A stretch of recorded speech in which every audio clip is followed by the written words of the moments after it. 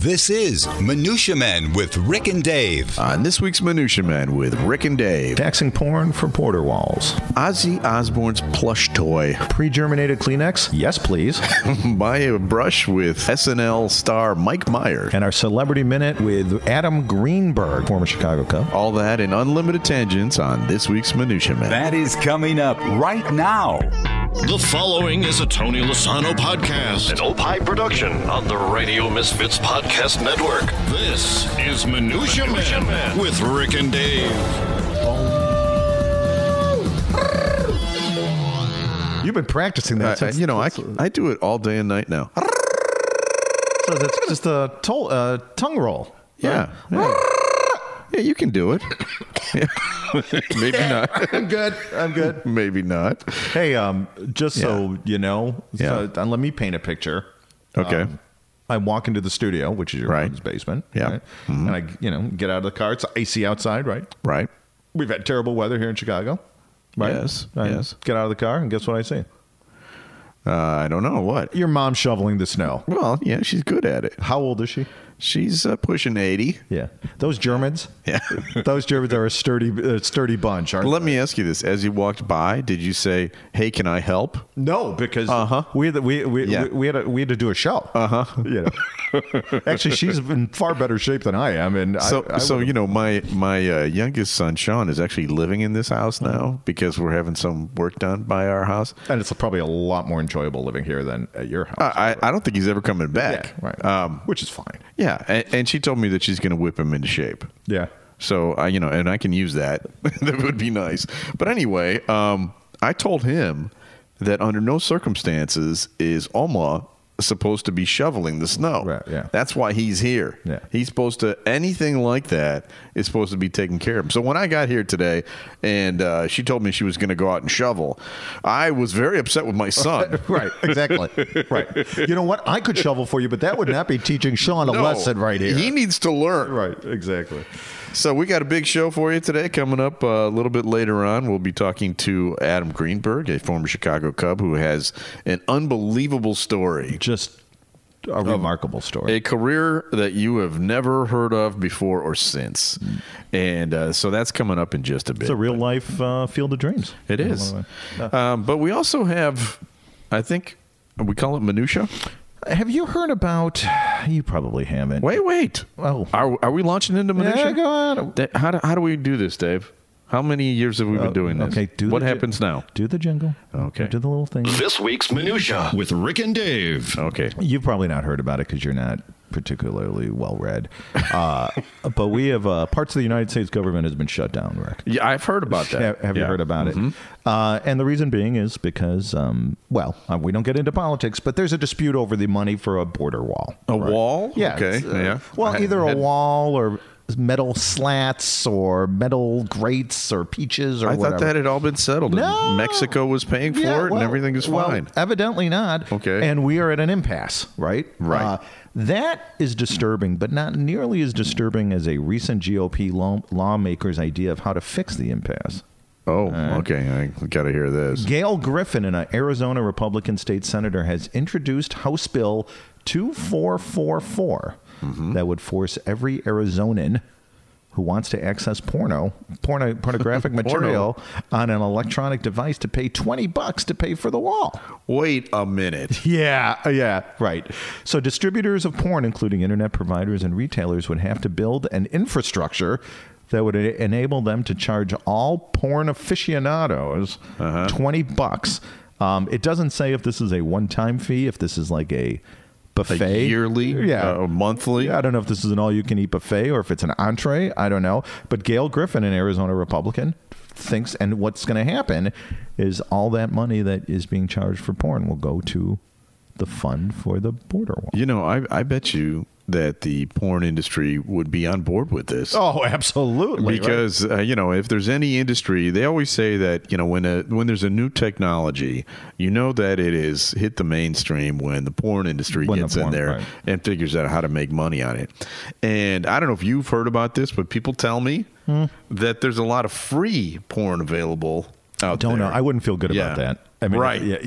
I'm not a taker. Yeah. No, I would never ever indulge in that, but that's what I hear. I read about it. I did some research on porn. Yeah. Okay, honey, it's for the podcast. We've got to talk about this. It's right. It's not right. What do you want me just to mail it in? Right. There doesn't appear to be political porn as a genre. You know how there's movie themes, porn, adult industry themes, right? But politics doesn't appear to be one of the themes that the adult movies. Yeah, because they're screwing you as it is every day. But as you know, I'm an idea guy. Yeah. Okay. So I decided to create some catchy porn titles that have a political flair to. Okay.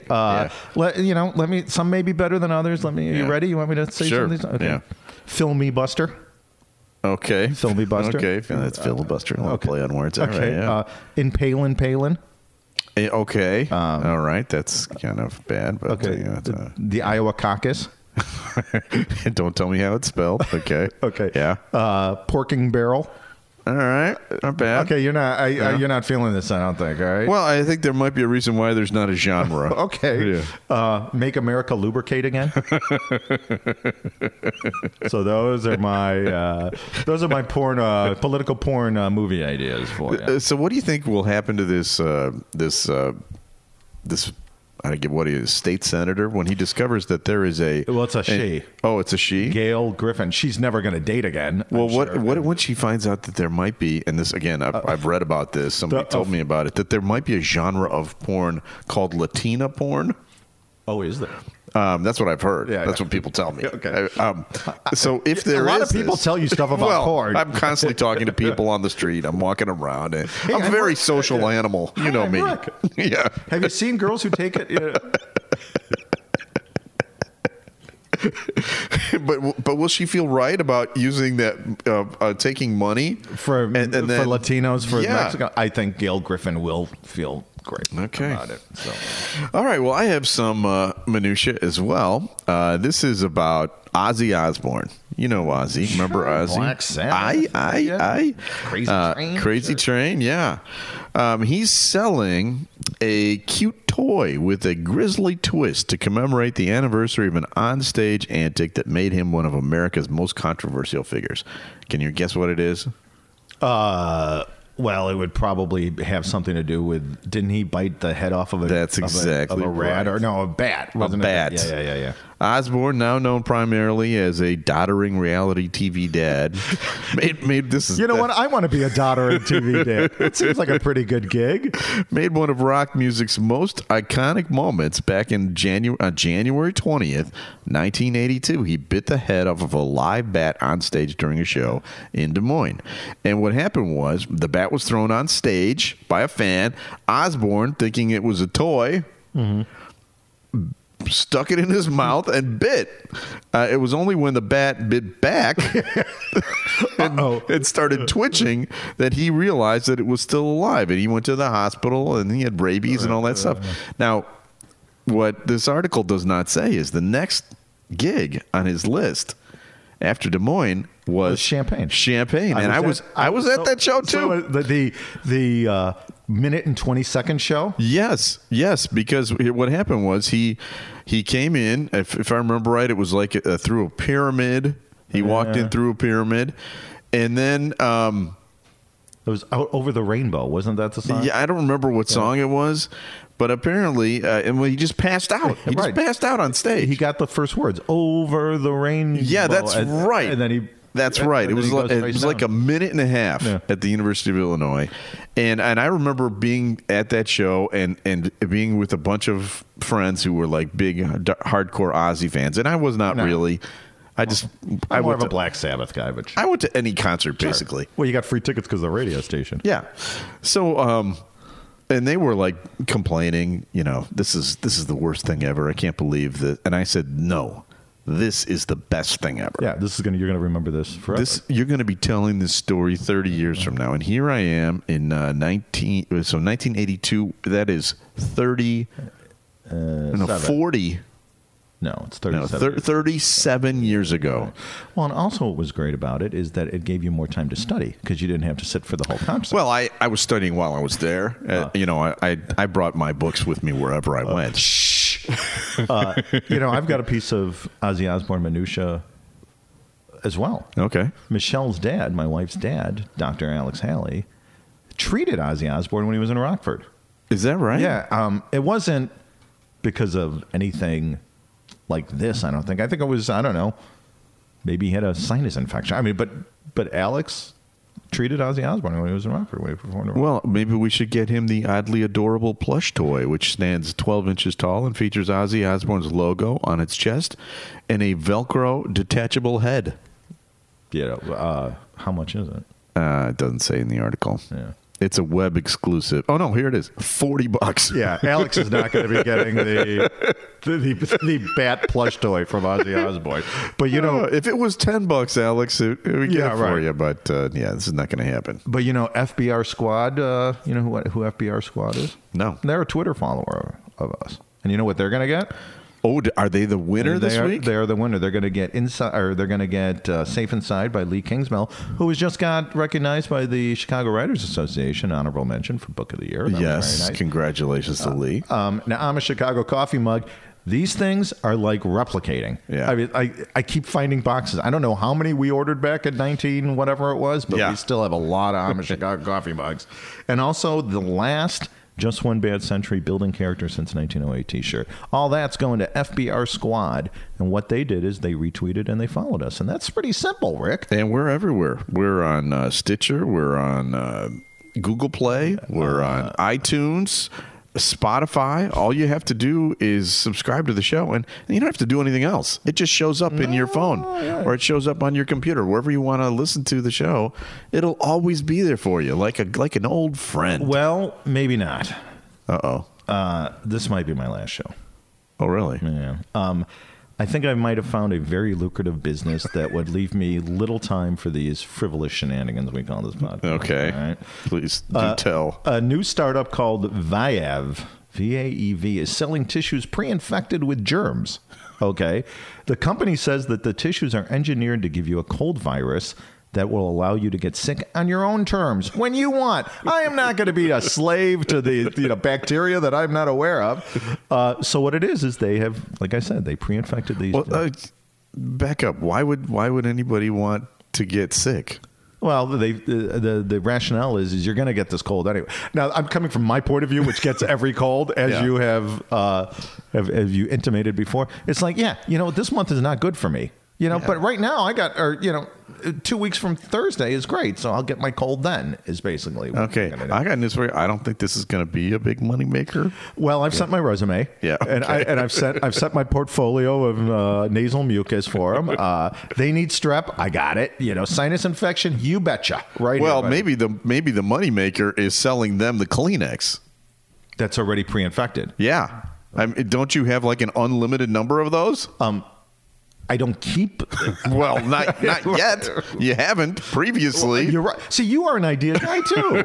That's the money. These suckers that are trying to sell them. You sell them for half price. What are they selling them for? Does it say? $80. So sell them for $40 each. Every Kleenex? Are you kidding me? You're going to be a gazillionaire. This is a side of you I've never seen, and quite frankly, I'm kind of aroused. I'm going to be your business manager. I'm strangely attracted to you right now, Mr. Stern. Sign along this line here. Wow. Okay, I take it all back. You are going to make a gazillion, right? And this podcast is going to be in my rearview mirror, like that's fine. That's fine. That's fine. We got new things to do.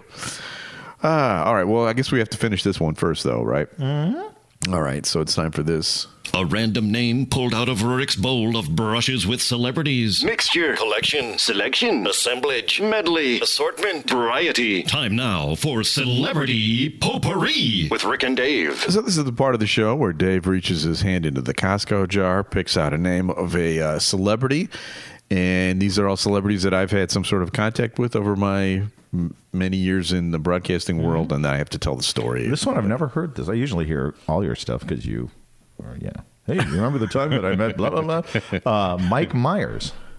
Mike Myers, the SNL guy, and was he Dr. Evil? Or what? He was Austin Powers and Wayne's World. Yeah.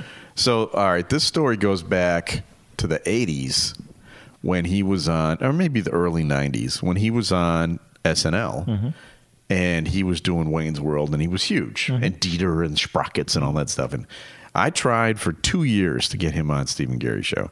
I called SNL, 5-6 times a year just to lay the groundwork for having him on.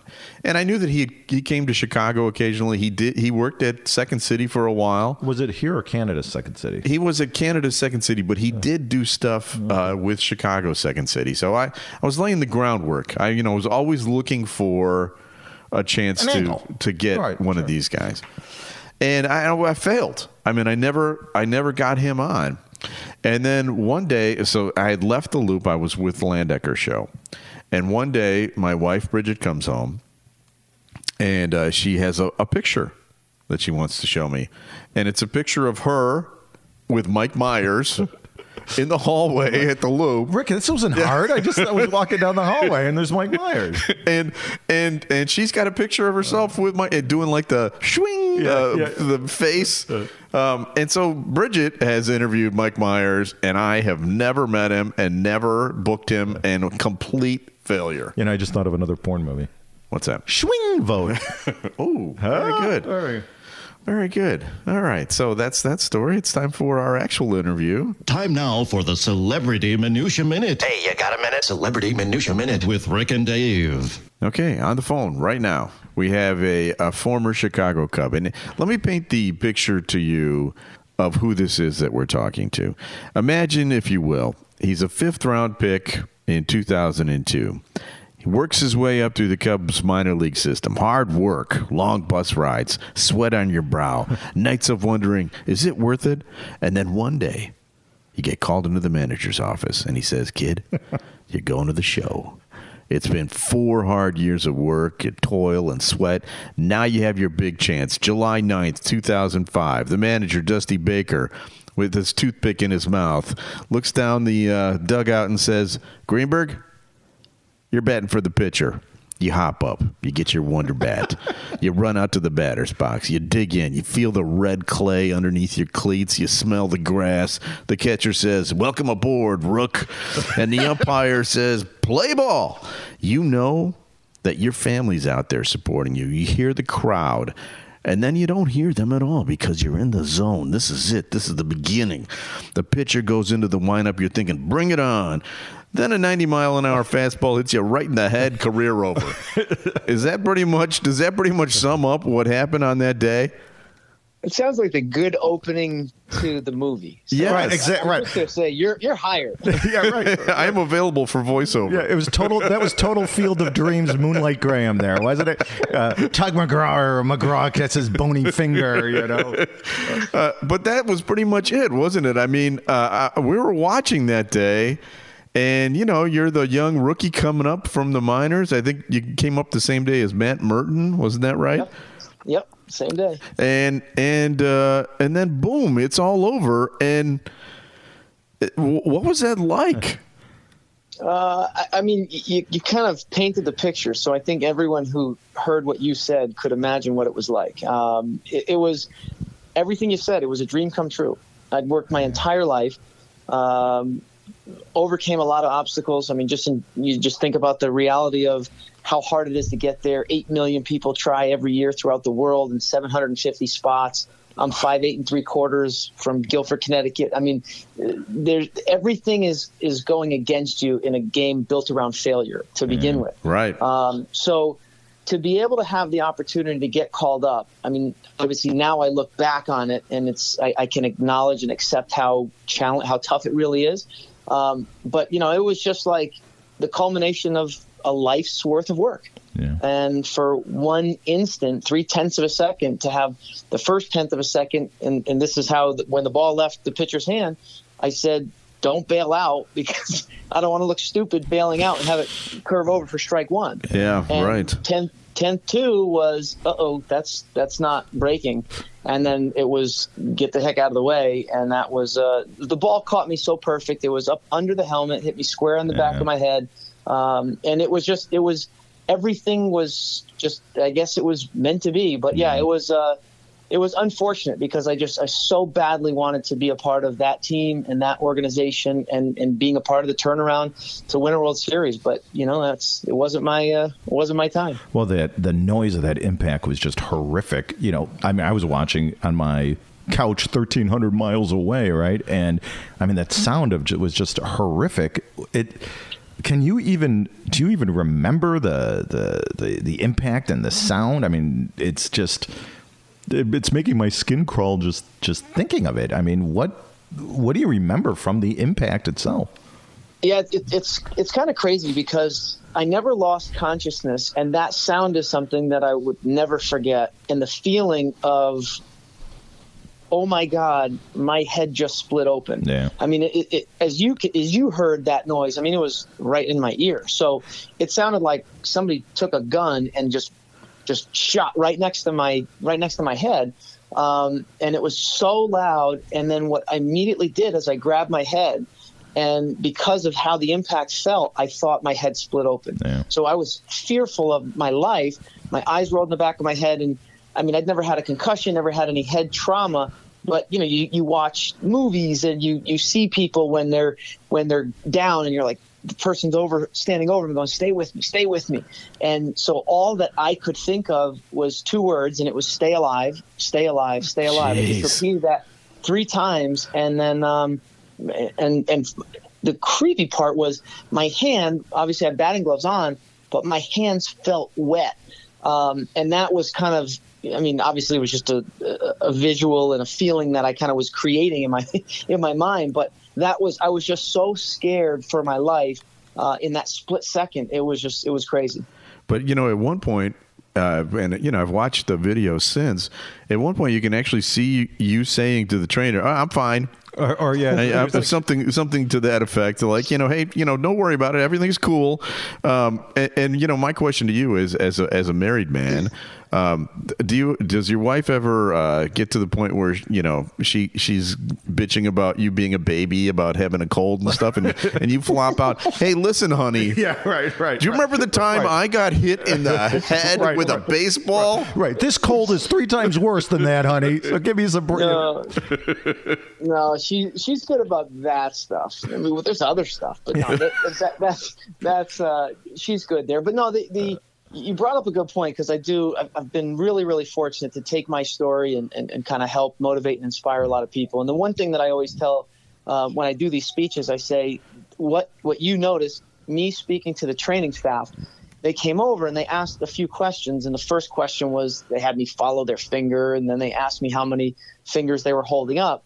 And what you saw, that last question was, where were you 2 days ago? Because they just want to make sure I was all there. Wow. And I describe it, and I tell people, if you really, really want something, it's not just a thought, it's not just actions, it's not just trying, it's truly feeling, believing, and kind of living that for a long time. So when he asked me that question, my immediate no hesitation response was, I was in the minor leagues and I'm not going back. Right. Oh, exactly. good for you, buddy. Yeah, exactly. That's fantastic. That was it.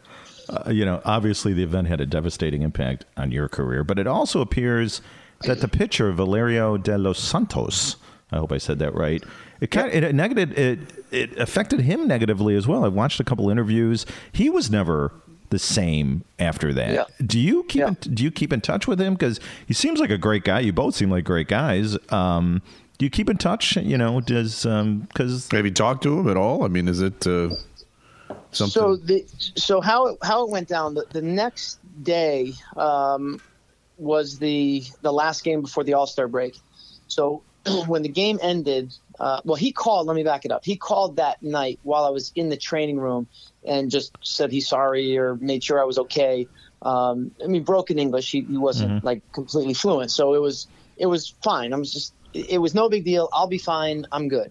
And then the next day was really, really tough at the stadium. I remember walking outside and just the light was awful. I was nauseous.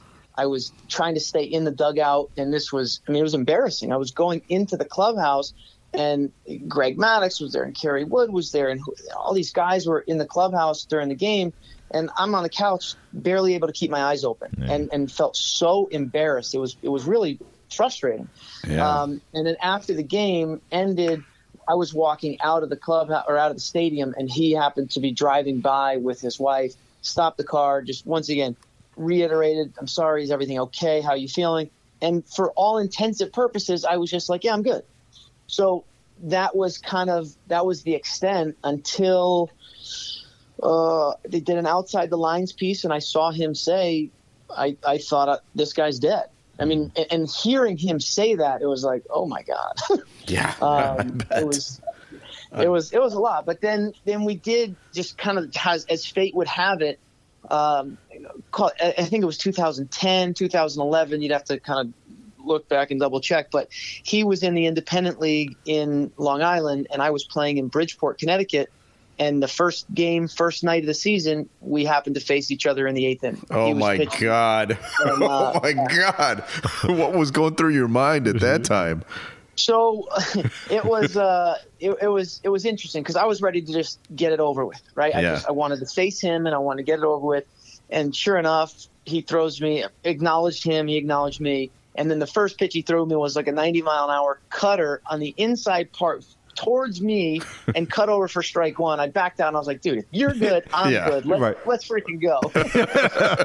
That's awesome. I ended up getting a base hit, and it was a long at-bat, fought off a bunch of pitches, but I dug in like I'd never have my entire life. He was not going to get me out. I love it. So you mentioned playing in the independent league. So after this all happened, you played in the minors for a long time, trying to get back up to the big leagues, and it didn't work out. But then the Marlins in 2012 gave you one at bat at the end of the year.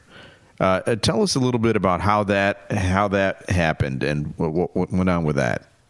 Yeah, so I'll just back it up quickly because the part of the story that's really important is it wasn't just they just gave me an at-bat. I mean, after my injury, I did suffer from positional vertigo, vision issues, stuff that you couldn't see. 2007, I was doing vision training with the Visual Edge performance trainer, and basically took my eyesight where I couldn't even take a triangle with 3D glasses and put it into a rectangle. I was 13 steps away when I took my glasses off. So I was trying to hit, and my eyes weren't working together. Gotcha. And I did that for an entire year. So when I was able to finally get healthy, then I was back basically like everyone else, not in your own farm system. No one's invested in you. So if you're doing well, great. If you struggle, you're gone. Right. You just become a commodity. It's a cutthroat business. It is, and I'm okay with that. And every time I got close with each team or organization, either an injury or a manager resigning or something would happen, not making excuses. It just was part of the game. Right. So I ended up having a shoulder surgery, diving for a ball in the independent league after Dusty Baker told me with the Reds at the end of spring training and a couple guys with them, you're going to be in the big leagues. The next day get released because of the way the roster shook out. So life was challenging, to say the least. And then in 2012, there was a gentleman by the name of Matt Liston, who's a huge Cubs fan, baseball fanatic, did a couple 30 for 30s, and called me and just said, hey, I want to help get you back to the big leagues. Thank you. Sure. I mean, and at this point in my career, the only reason why I was even entertaining a conversation with the guy is because he told me he was buddies with the guy who did the outside lines piece, who I became close with. So I'm like, all right, there's credibility. I'll entertain the conversation. But at the end of us speaking, what he ultimately had was passion in his voice. He said, what happened to you is wrong, and I want to do whatever I can to help get you back to the big leagues. And I kind of was looking going, well, my agent sure is not going to have the same passion that you do. Yeah. So if you can get me to spring training, if you can get a team interested, what the hell? By all means, knock yourself out. Sure. So that's what he did. And I told him, I said, I'll be ready. You get me an opportunity. And I never, ever in my entire life wanted a handout, and I still don't for anything. I want to work for it and earn it and deserve it. And so even with what I was going through, it was still so important to me. So I actually took the first half of the season off. So the story's just crazy. I took half the season off, Then got a call from Brad Ausmus to play on Team Israel. Went down, tried out, made the team, felt amazing, worked out with my hitting coach for a few days just to kind of refine everything, and I felt back to being a major leaguer. And this was for the World Games or whatever they call it? Yeah, but at the time, for us in 2012 for Team Israel, they hadn't made the games yet, so it was a qualifying tournament. Okay. So, but what ended up happening was Liston behind the scenes had connected with the Marlins and was kind of just brought aware of more what was really going on with my personal life and the story. And the Classic was at the Marlins spring training site. So they just so happened to have some scouts go and taken a look. And it's funny because I speak it and I was taught it all the time. It's what are you doing when nobody's looking? And how are you acting, behaving, training, playing, whatever. And they basically were all eyes on me, and you had no idea. Yeah. So I didn't know who was there, who was watching. And what they were doing is basically seeing if I was basically able to perform at that level. So it wouldn't be all right, we're just going to give this guy a shot. Right, exactly. So when we lost the championship game, I don't think it was extra innings, but it was like a 5-hour game. It was crazy.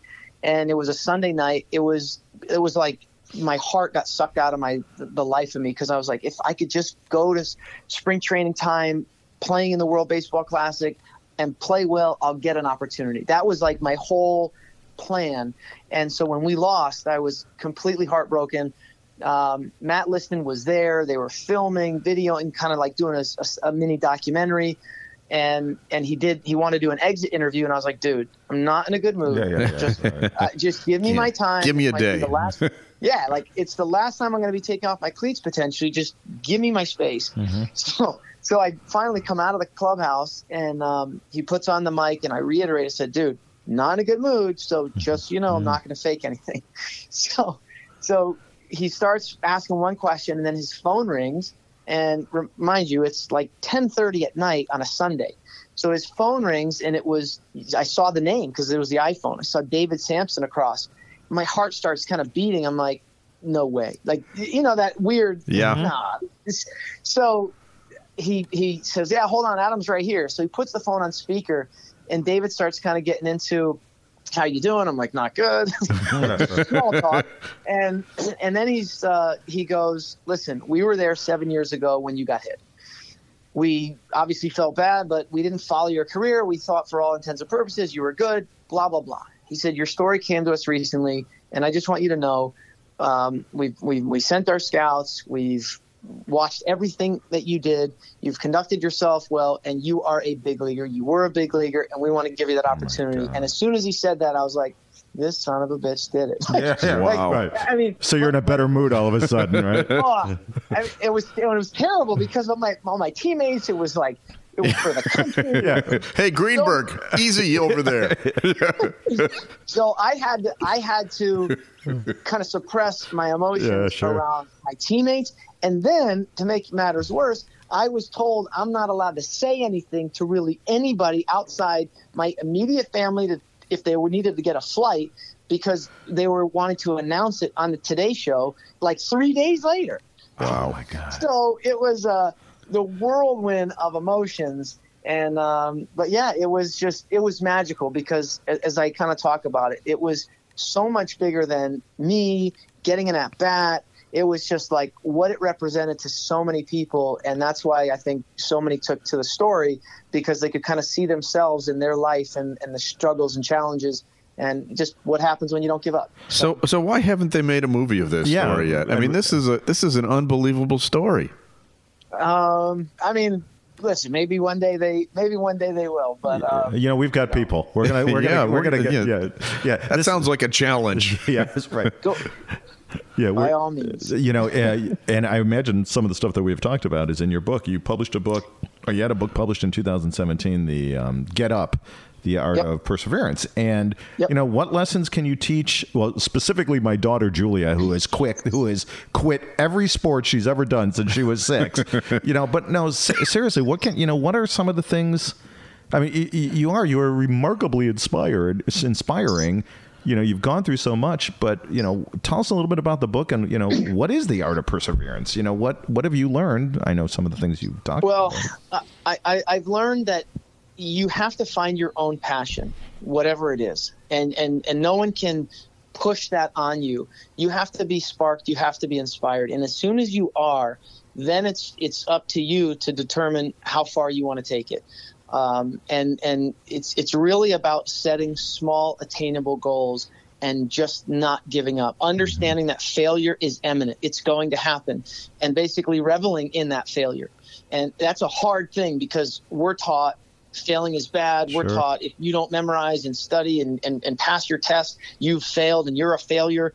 And the facts are, the most wealthiest, most successful business owners, the most successful athletes, the most successful people in anything, they have failed over and over and over, and they've learned from it, they've improved, and it's that whole art of deep practice, right? When you fail and you want to overcome it, you don't want anyone to do it for you. You do it yourself, but that's from within. So I always talk about no one can push something on you. No one can say, yeah, you have to play this sport, or you have to play this instrument, or you have to do this job. When you see that's going on, you got to recognize it and find your own passion. And once you do, that's when you recognize right from the beginning, it's going to be hard. There's going to be challenges. And as long as you don't give up, that's the biggest thing that I've learned, and I've seen it in not just sports and not just business, but in health and wellness and all the things that relate to a life that makes people happy. It's you want something bad enough, just don't give up. And that's really, I mean, in essence, that's what the art of perseverance is all about. That's great. So you recently dipped your toe into politics. You ran for a state Senate seat in Connecticut. So what was worse, facing a 90-mile-an-hour fastball or politics? Yeah. Getting beamed or dealing with the they political. both sound pretty bad. Well, I mean, let's be honest. Politics is far worse because you can train for a 90-mile-an-hour fastball, but you can't train for somebody to make up lies and say whatever they want and it's a free for all. And it was the reason I ran was the things that I stand for is just doing what's right, like having somebody else's best interest and getting your own ego out of the equation. And so much of the problem now, obviously, if you say one thing, I have to say the other. If I may agree with you, I'm just going to oppose you. I mean, the whole leadership, and I did it for my kids, really.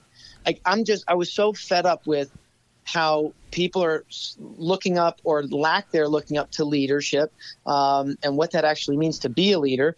And then, just when you're in charge of making decisions, like it's what happened to doing what's right. And that's, as a ball player, I was just head down, do what I have to do. If you're going to tax me, I'll just work harder. If you're going to, whatever the laws are, the rule, that was it. Yeah. And then as I got more mature and outside and in the real world, and it was like, wow, people actually don't have my kids and the people that I feel good about best interests. So, no, they don't. What? Wait a minute. What? News on the march here. I didn't. In 2014, you were inducted into the National Jewish Hall of Fame. Last week, we had Dwight Stones, who is also an inductee. And I went to Hebrew school with Bobby Berland, who's also in the Hall of Fame. So you and I, we're basically brothers. It sounds about right. You must have been the best player on your synagogue's softball team, were you? Unless Ryan Braun was on your team. You were by far the best, right? Well, I never actually. My dad played when I was too young. They wouldn't allow me to play on the softball team, and then when I got old enough, then they wanted me to play, and I said, "Yeah, you didn't want me then. I'm kind of forget it. Get Sheldon Gilbert over there. Morty Rabinowitz could play. I'm not playing anymore." Dave has an encyclopedic knowledge of every Jewish ball player that ever played the game. Well, you mentioned Brad Ausmus already and Hank Greenberg. Yeah. Well, Adam, we really want to thank you very much for coming on with us. This has been a fun conversation, and we really respect and admire you and all that you've done, and keep up the good work. Good luck, and you are You are a far better person than I am, because I would have been a weepy little baby after that being. Cut it out, right? That hurts. Ouch! Right. And I would have been pissed, and I would have been bitter. But you took all of that and made something out of yourself. Good for you, And Adam, thanks. We really appreciate your time, buddy. All right, Rick, David, thank you so much. Appreciate it. All right, buddy. Take it easy. Thanks, man. Bye-bye. Right. Pretty impressive guy. Yeah. I mean, talk about a guy that, seriously, could have just folded up the tent, could have just, we would have been weepy little crying little babies. And, we kind of used to make fun of Adam, just the concept of getting to that point, but not making it. But not really. I mean, we didn't make fun of him, but you know what I mean. It was like almost a total Cubs story, right?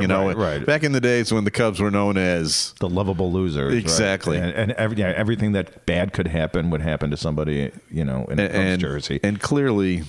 What a stand-up guy, and what a great, really a very inspirational guy. And for you kids out there, yeah, no kidding. Get Up, and his book, 2017, or it was released in 2017. Get Up is the name of the book, The Art of Perseverance, and really very impressed. And even as a Sox fan, I can give this ex-Cub a thumbs up, buddy. I also wanted to say before we finish the broadcast today that we lost a good pal of ours this week, Pat Colander, who's one of the authors that was on Eckhart's Press, and she was more than an author to me. She was like a mentor. She was a remarkable woman. She took me under her wing. She really without her, I'm not a writer, and without her, we would have never become publishers. Yeah. And so we dedicate this podcast to her. And we already miss you, Pat. Yeah. If you'd like to know more about Rick and Dave, you can check us out at EckhartsPress.com, ChicagoAuthorSolutions.com. The show has been produced by Tony Lasano of Opie Productions. Yeah, Tony being the producer, shouldn't he be shoveling the snow for your mom? He has met my mom. He came here to fix the equipment, and my mom offered him a shot. He doesn't drink. So it was kind of an awkward moment. Here's some shots. What's wrong with you? Why won't you have a shot? So that was kind of an awkward moment. So maybe Tony isn't the right one for this. Okay. But we're also distributed by Ed Silla, the Radio Misfits Podcast Network. And if Dave does not figure out a way to monetize his pre-germed Kleenex, we will be back again next week with another episode of Minutia Man. The proceeding was a presentation of the Radio Misfits Podcast Network. Find our other great shows on iTunes, Stitcher Radio, and at RadioMisfits.com. Thank you. This has been a presentation of Opie Productions. Tony, can you shut up? Be sure to tune in to Free Kicks with Adam and Rick. Our podcast highlights the best soccer league in the world, the English Premier League. We recap the previous week's games and preview the upcoming games. I do it from an American point of view. And I do it as an authentic Brit, accent and all. That's authentic, right, Governor? Not exactly how I say it. We also talk about the local soccer scene because Adam is the Illinois Youth Director of Coaching. If you love soccer, football, tune in to Free Kicks. New episodes drop weekly on the Radio Misfits Podcast Network. RadioMisfits.com.